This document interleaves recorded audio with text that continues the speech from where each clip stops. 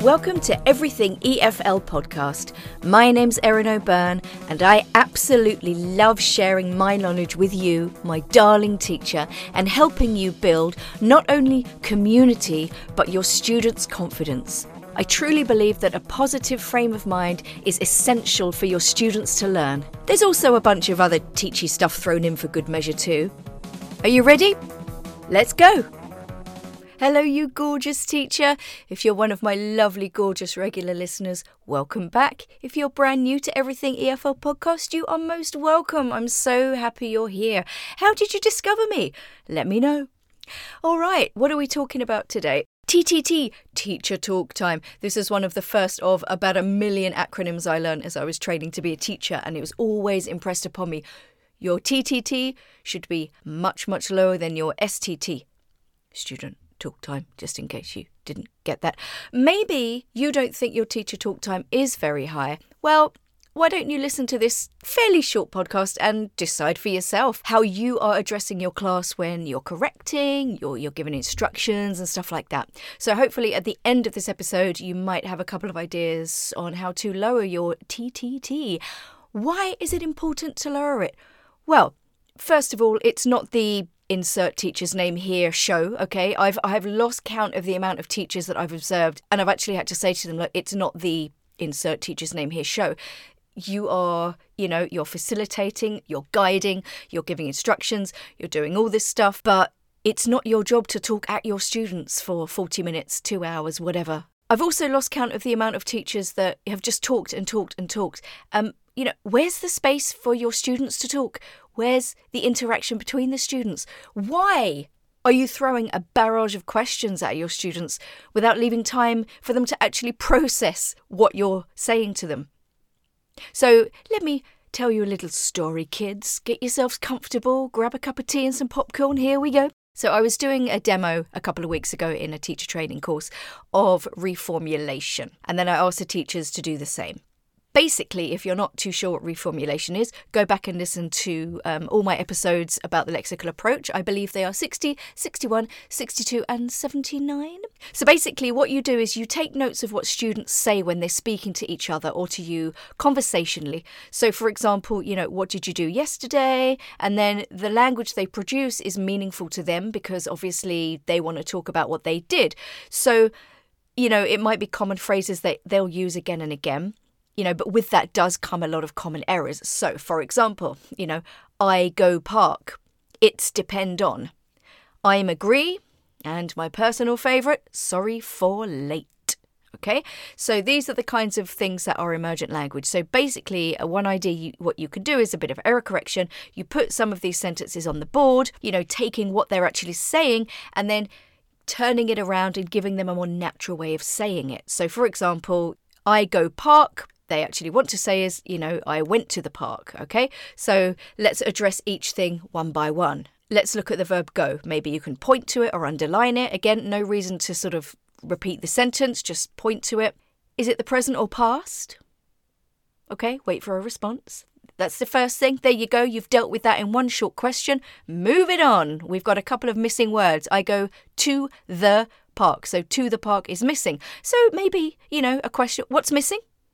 Okay, maybe you're met with a wall of silence. This isn't uncommon. We've all had that. So my suggestion to you would be the good old think, pair, share. Give your students a bit of time to think about it. They talk to the person next to them, and then maybe somebody would like to answer or you can nominate. Another thing you can do is, say what's missing. If there's silence, you can say, maybe it's here. So you're pointing to the gap between go and park. Before park, what do we need? Okay, something like that. Again, they might need a little bit of help. That's okay. So another good idea is what I call the beep method. So for example, I go beep, beep, park. Something like that. It also raises a couple of smiles. Another thing you can do, really, really simple, is you have 2 missing words. So why don't you write, instead of writing 2, just write 2 little lines that represent the 2 missing letters. And then you could do the same with the. So 3 little lines to represent the 3 missing letters of the. If you're met with silence again, maybe write the first letter of each word. It's fine, but you're not speaking, and that is the point. So, back to my story. So I was doing this demo of reformulation. So I did something exactly as I had just described to you.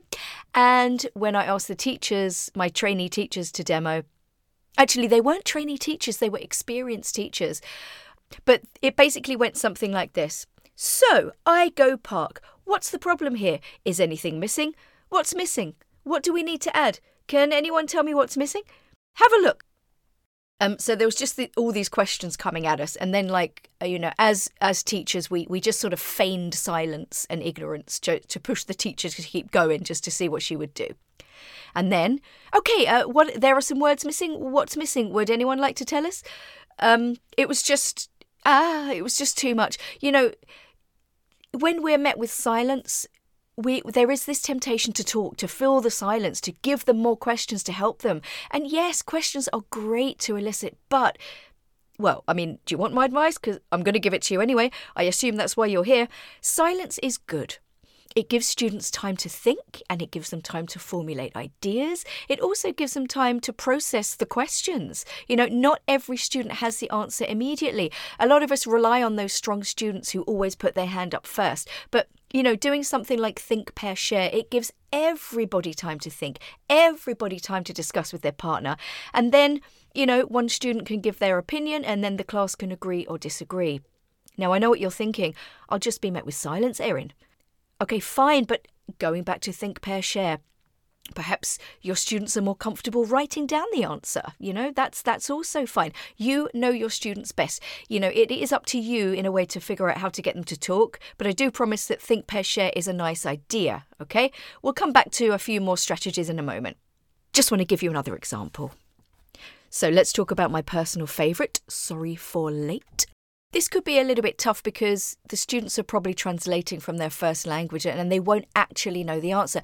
That's okay, guys. We can elicit, but, not with a million flipping words, okay? So again, one of my teachers who was trying the reformulation, okay? It went like this. So, sorry for late. Can we change something here? Is this right? Can anyone tell me what the right answer is? What do you think? Should we change it? How many words do we need? 1 or 2 words? If I were a student, my head would be exploding at this point. It was just a barrage of questions. It's too much to process. And there was just no space between the questions to think. So guys, keep it simple. All right? So my advice would be for something like sorry for late. Maybe I'll give them a bit of help and go, okay, let's just cross out for in this sentence. I need 2 words here. And let's see if they have any ideas. If they're not sure, you could maybe use your body language, point at your chest to mime I. So you'll usually get a response from that. And then say to them, look, think of a sentence with late in them. You could use the beep method. I, beep, usually late. What's missing here? Am. Okay, so I am. Okay, so let's put that in the sentence. Sorry, I am late. Okay, and now at this point with contractions, what I usually do is I put my hands up and I kind of push them together as if I'm in prayer. But my hands coming together is like a representation of I and am coming together. And as I'm pushing my hands together, I usually say, I hold up one hand, I say I, and then I hold up my other hand and I say am, and then I push them together. Can we put these words together? And then somebody will usually say I'm. The point is, guys, there's always a way to get your students to give you the answer without using a million words to do it, okay? If you're using questions, keep them short and simple. Try just to use one at a time. Give your students time and space to think. If you know the quicker students will answer first without giving the other students time to think, put your hand up in a stop gesture or just say to them, okay, guys, if you think you know the answer immediately, count to 5 and then raise your hand, no shouting out. And if somebody does shout out, again, I would advise putting your hand up and just ignoring them and choosing someone else. And they will get the message that shouting out isn't going to get your attention. I would also advise not nominating weaker or shyer students if you don't think they're going to know the answer. As they are think, pairing and sharing, look at them, look at their body language, look at their faces. But you can also give them the option, instead of going, okay, John, okay, just say, John, would you like to answer this question? No? Okay, that's fine. Can you choose another student to help you?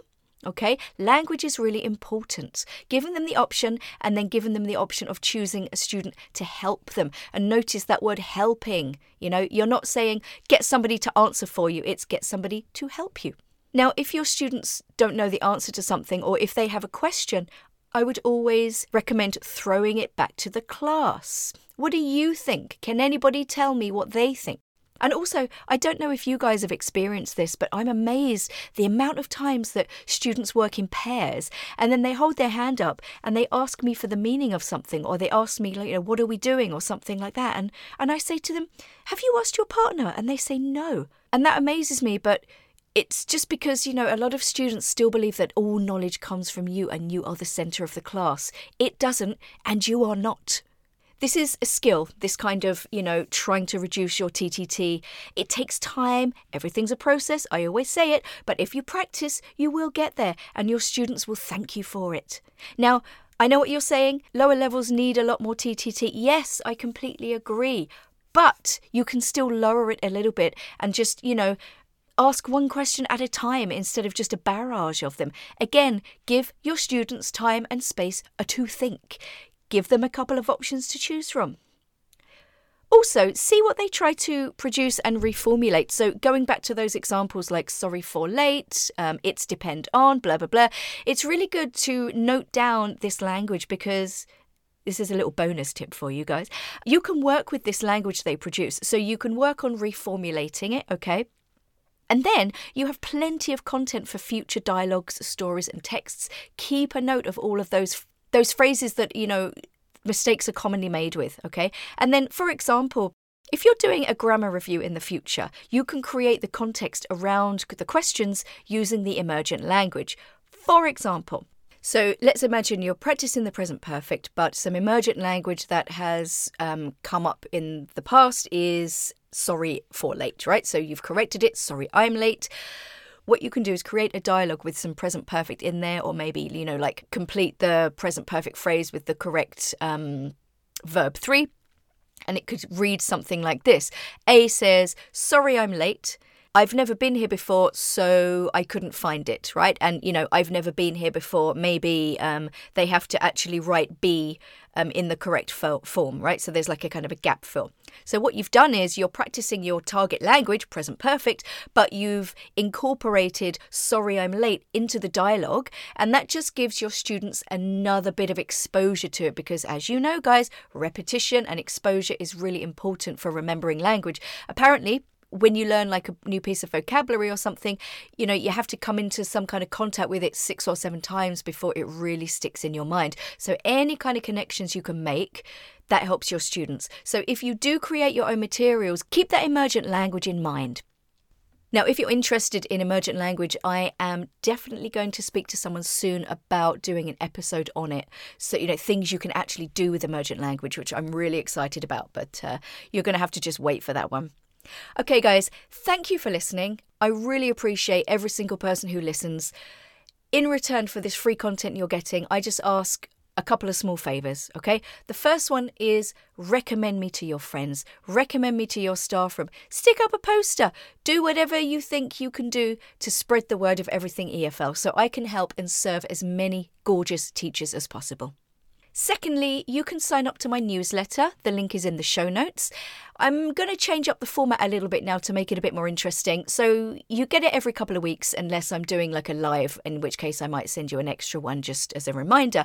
But for my bi-monthly one, I'm going to issue just a little challenge in each one. So I might give you like a tip or tell you something that I've done and then give you a little challenge so you can try something out new in your class every couple of weeks. Also, I'm doing market research on what you teachers want. I have a survey. The link is also in the show notes. It takes literally 2 minutes to complete. If you do have a moment, I would really appreciate it if you could fill it in for me. And the last thing is, and I've talked about this a lot, I am planning on doing a LinkedIn Live at some point. By the time this podcast goes out, I'll actually be on holiday, so I'll probably do it maybe within the next week or so of this episode coming out. So keep your eyes open. Follow me on Facebook, on Instagram, on LinkedIn. Subscribe to the podcast if you haven't already. That little click for you means everything to me. So, yeah, I think I'm done. Thank you so much for listening again. Have a lovely, peaceful week, guys, and share the love. Bye.